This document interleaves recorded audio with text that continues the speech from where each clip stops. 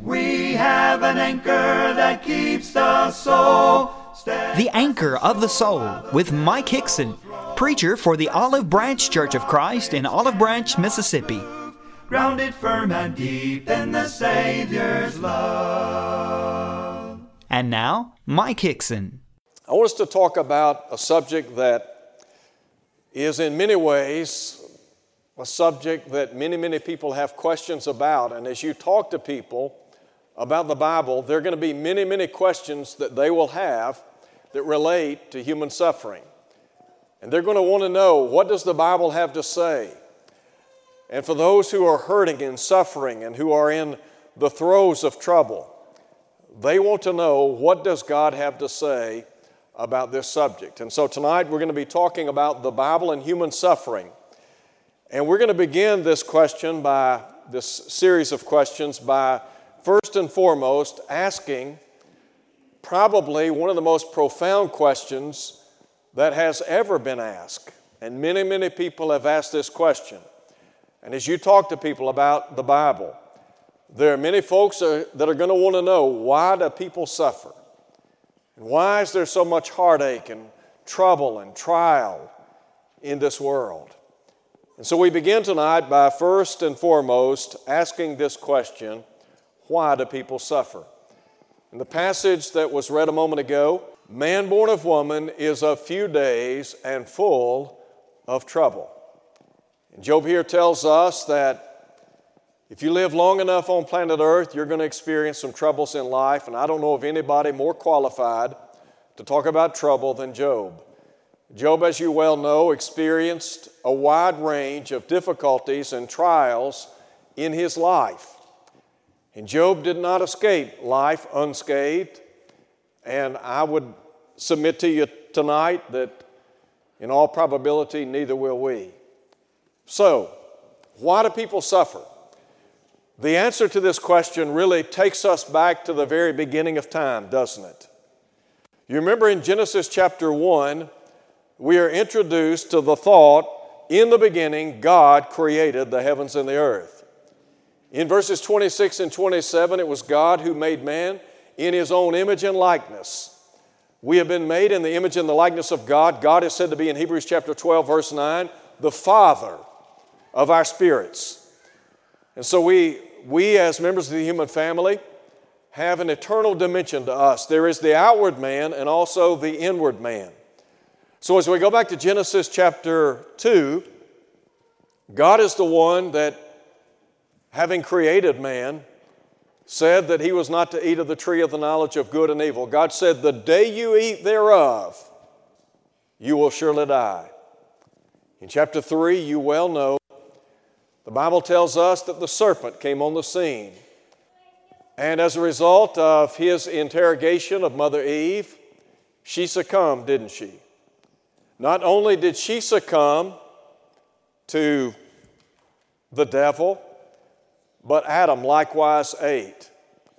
As a result of that, sin made its entrance into the world.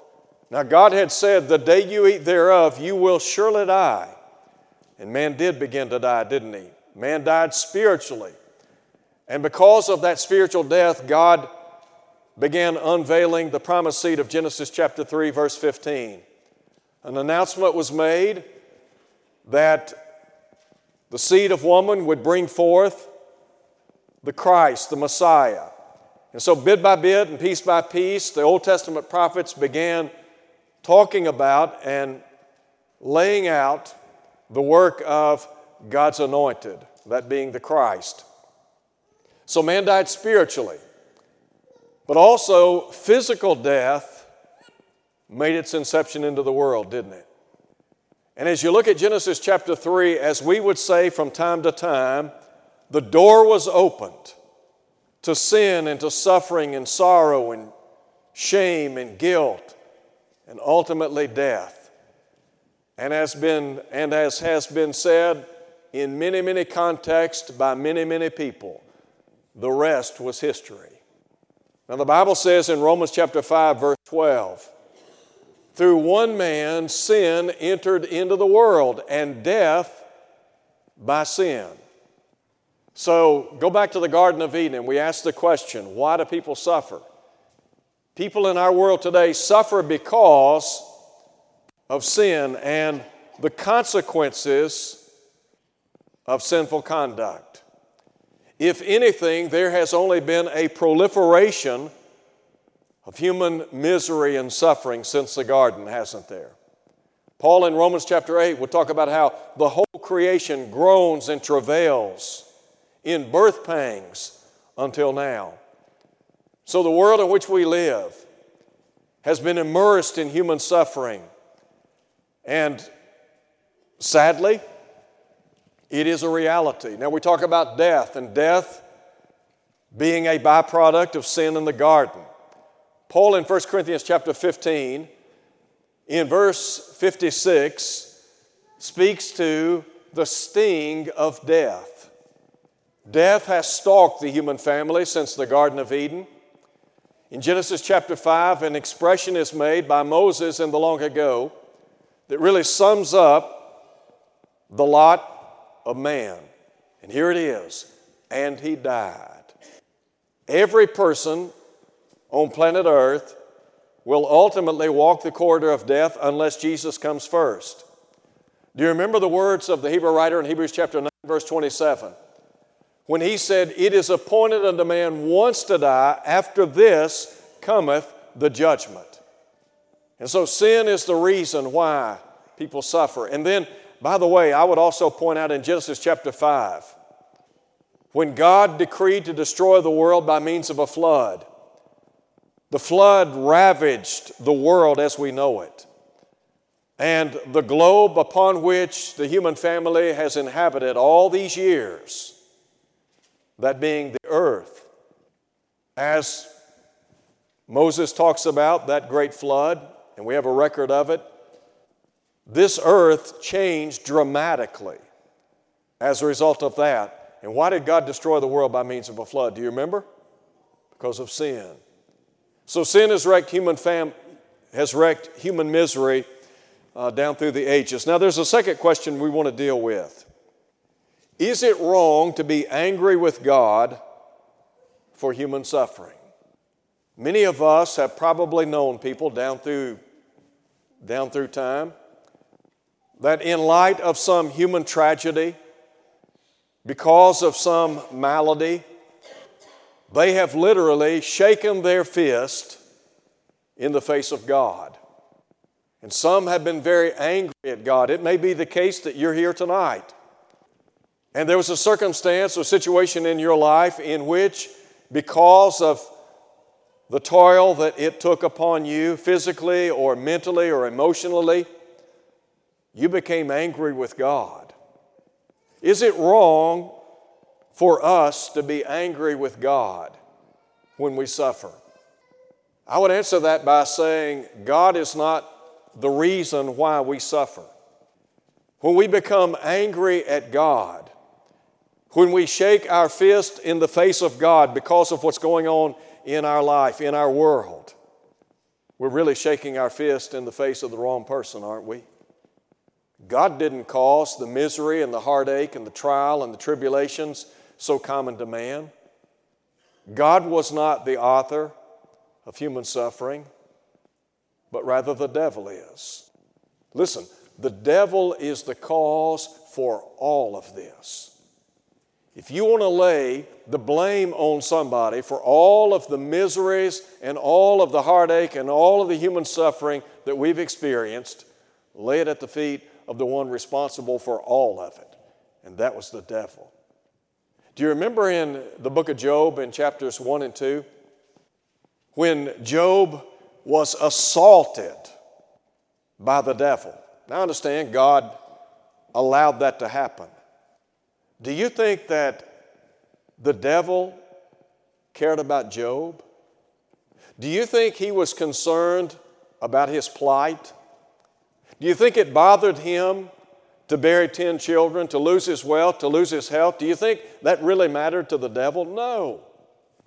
In John chapter 8, in verse 44, Jesus talked about the devil. And Jesus said he was a murderer from the beginning and abode not in the truth. The devil is the one responsible for human death. Now, I understand that the human family, the first couple, they yielded to temptation. They made the choice to sin. But ultimately, the devil was the one that tempted them, didn't he? He was the one that deceived or beguiled them. And Jesus identified the devil as a murderer and a liar. And he said he abode not in the truth. When he speaketh a lie, he speaketh of his own, for he is a liar and the father of it. So I would encourage all of us when we face trial and tribulation in life, when we are hurting and we are hurting to our core, to remember God's not responsible for all of that. I mentioned Job a minute ago. In Job chapter 2, you remember in verses 9 and 10, after Job had lost his children, his wealth, his health, do you remember what his wife said to him? She asked him, "Do you still retain your integrity?" And then what did she say? "Curse God and die." Do you think it's possible that Mrs. Job was angry with God? You think it's possible that as a result of what had happened to Job, and listen, what happened to Job affected her, didn't it? Is it possible that she was angry with God and that her faith took a hit? Because listen to what she said, "Curse God and die." And what did Job say? He said, "You speak like a foolish woman. Shall we not accept good at the hand of God? Shall we not accept adversity?" And the Bible says, "In all this, Job sinned not." Look, I get it. When we're hurting and the wheels have come off in life and nothing seems to be going right, I get it that we're looking for somebody to blame. But don't blame God. And don't get angry with God. Look, if anything, God is your ally. He's not your adversary. The Bible says, "Be sober, be vigilant. Your adversary, the devil, walketh about as a roaring lion." Look, the devil is intent on destroying us. I can't imagine bearing 10 children. And we talk about cause and effect. Now, sometimes people are angry with the wrong party. They're angry with God. When Job and Mrs. Job buried those 10 children, do you think the Lord was moved to sympathy over that terrible ordeal? Do you think God was there to comfort? Do you think God recognized the depth of their hurt? What about the devil? I can just see the devil. Got him. No compassion, no care, no concern. If anything, absolute delight. Third question, does the Lord care when we hurt in life?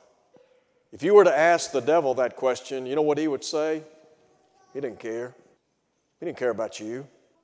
But what I want to share with you tonight is the Lord does care. And the Lord cares greatly. What was our memory verse last week? Do you remember? Ephesians 1:7. Can you quote it? In Him we have redemption through His blood, the forgiveness of sins, according to the riches of His grace.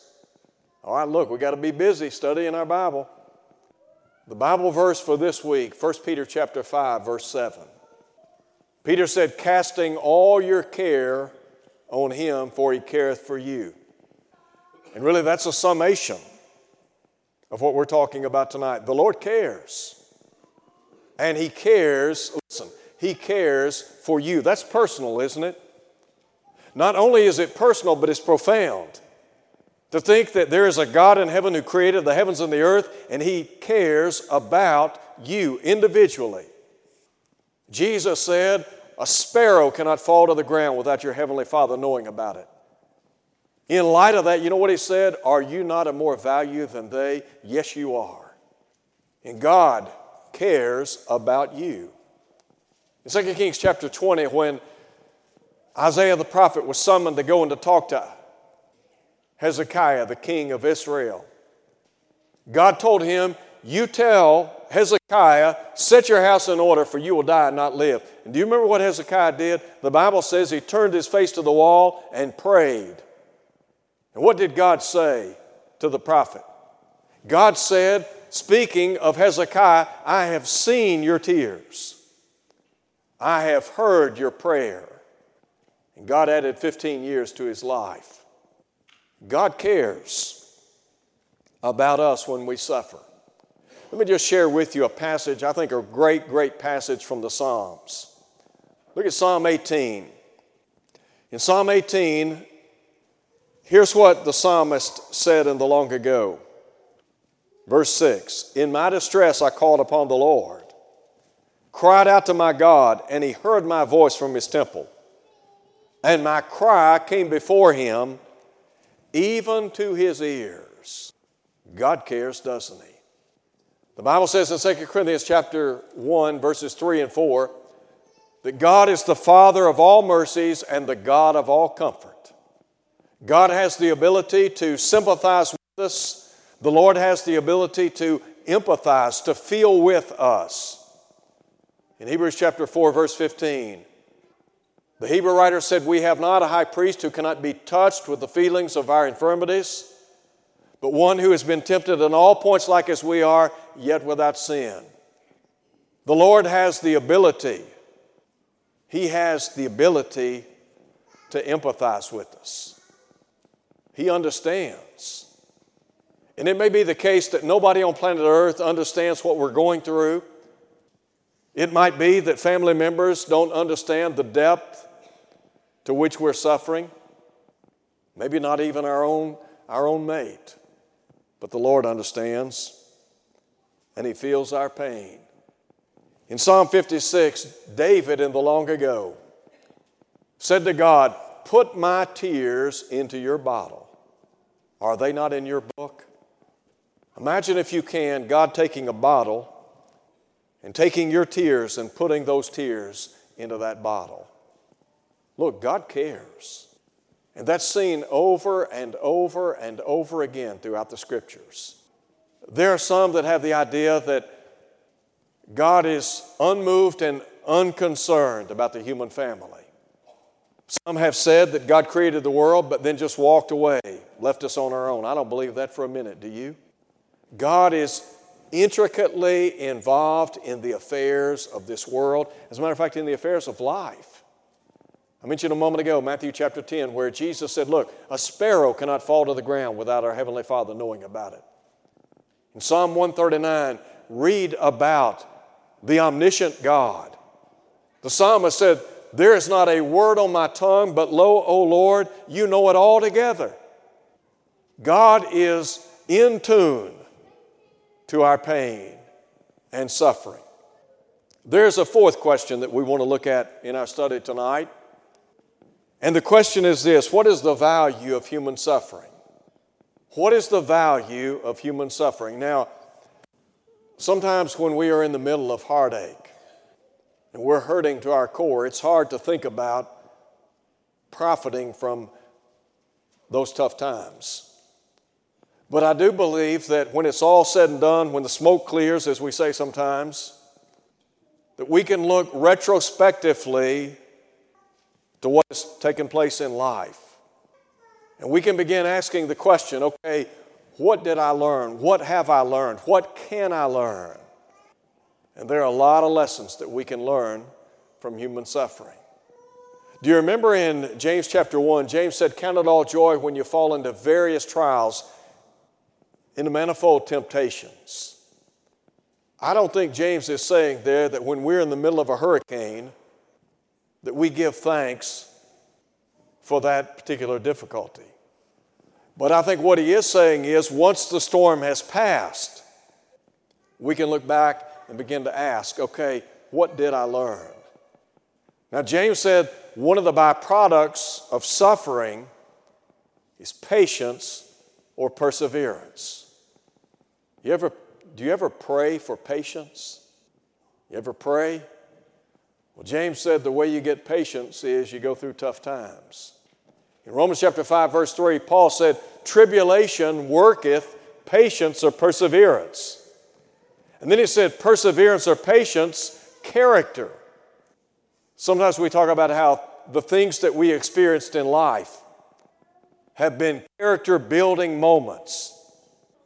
Do tough times sometimes build character? Yes.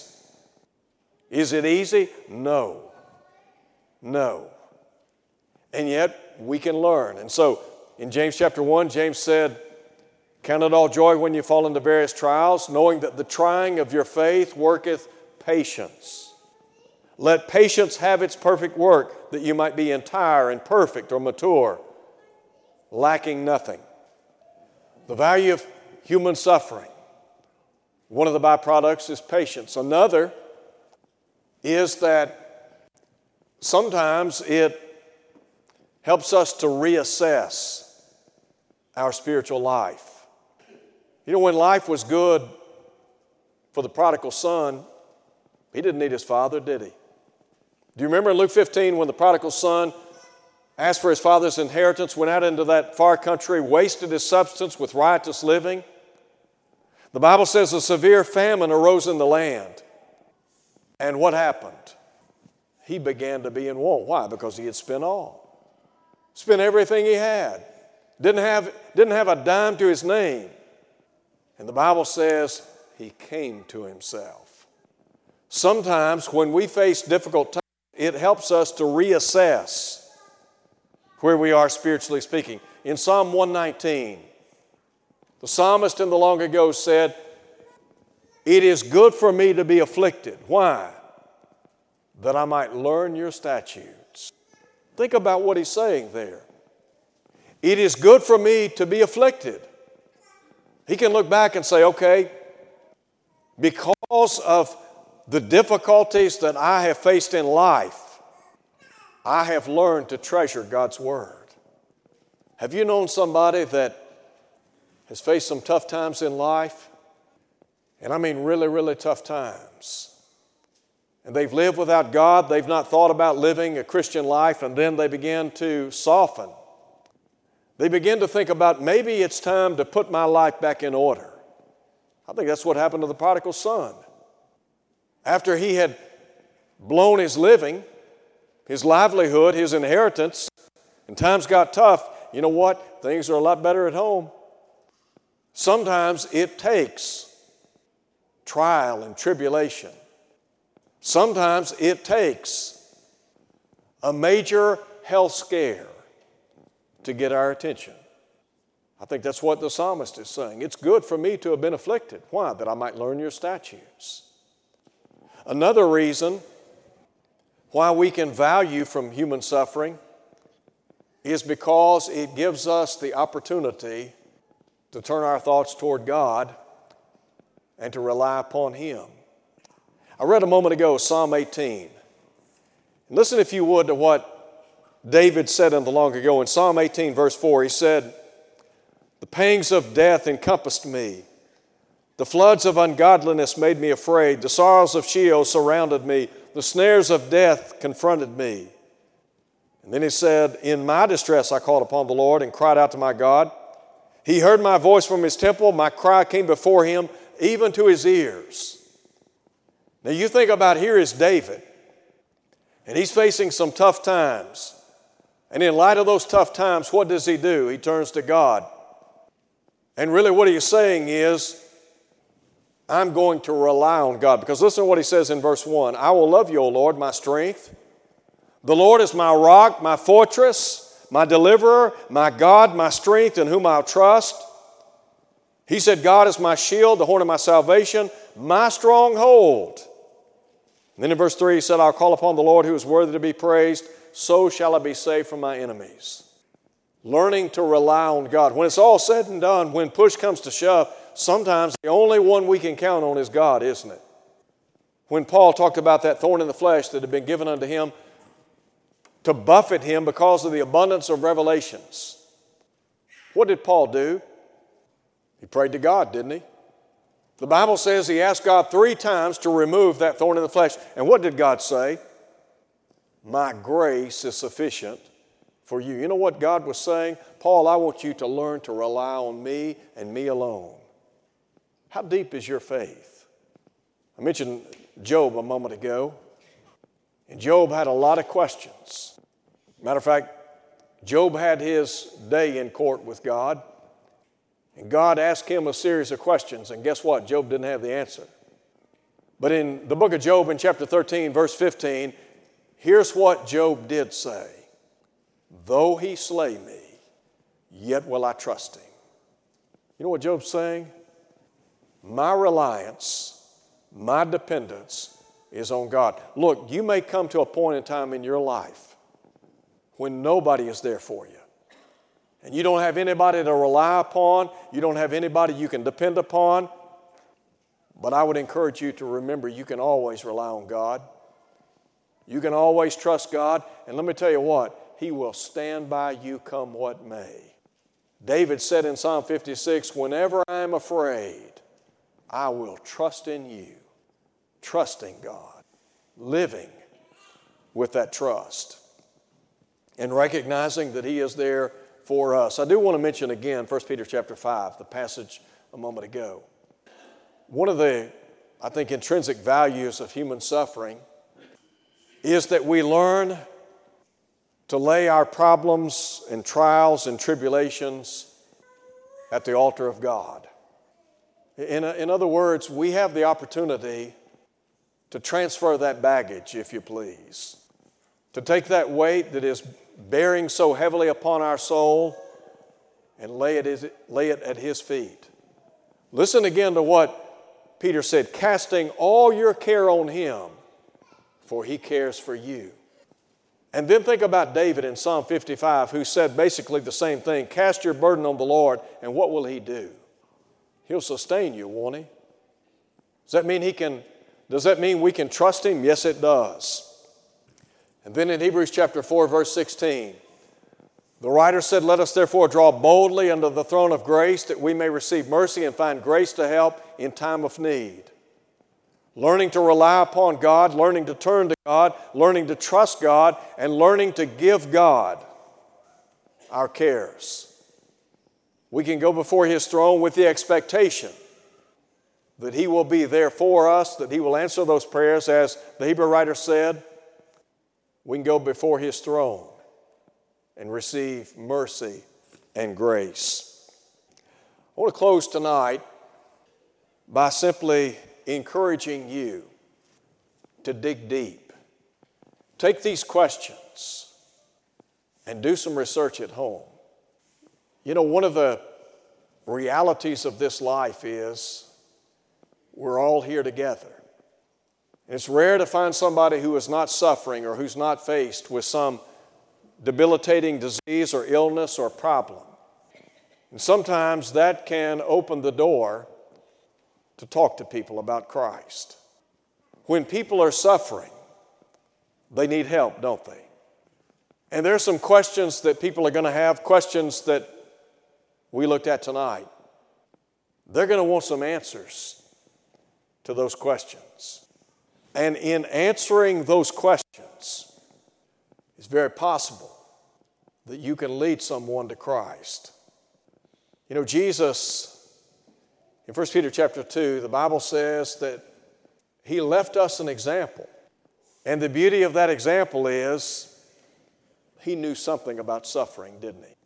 And so when we talk to others, we can talk about a sympathetic Savior who understands our hurts and who will be there with us every step of the way. Thank you for listening to The Anchor of the Soul. Your speaker has been Mike Hickson, preacher for the Olive Branch Church of Christ, located at 9100 East Sandage Road in Olive Branch, Mississippi. To hear this lesson again, go to olivebranchchurchofchrist.org. Tune in next Sunday for more of The Anchor of the Soul. We have an anchor that keeps the soul steadfast and sure while the billows roll. Fastened to the rock which cannot move, grounded firm and deep in the Savior's love.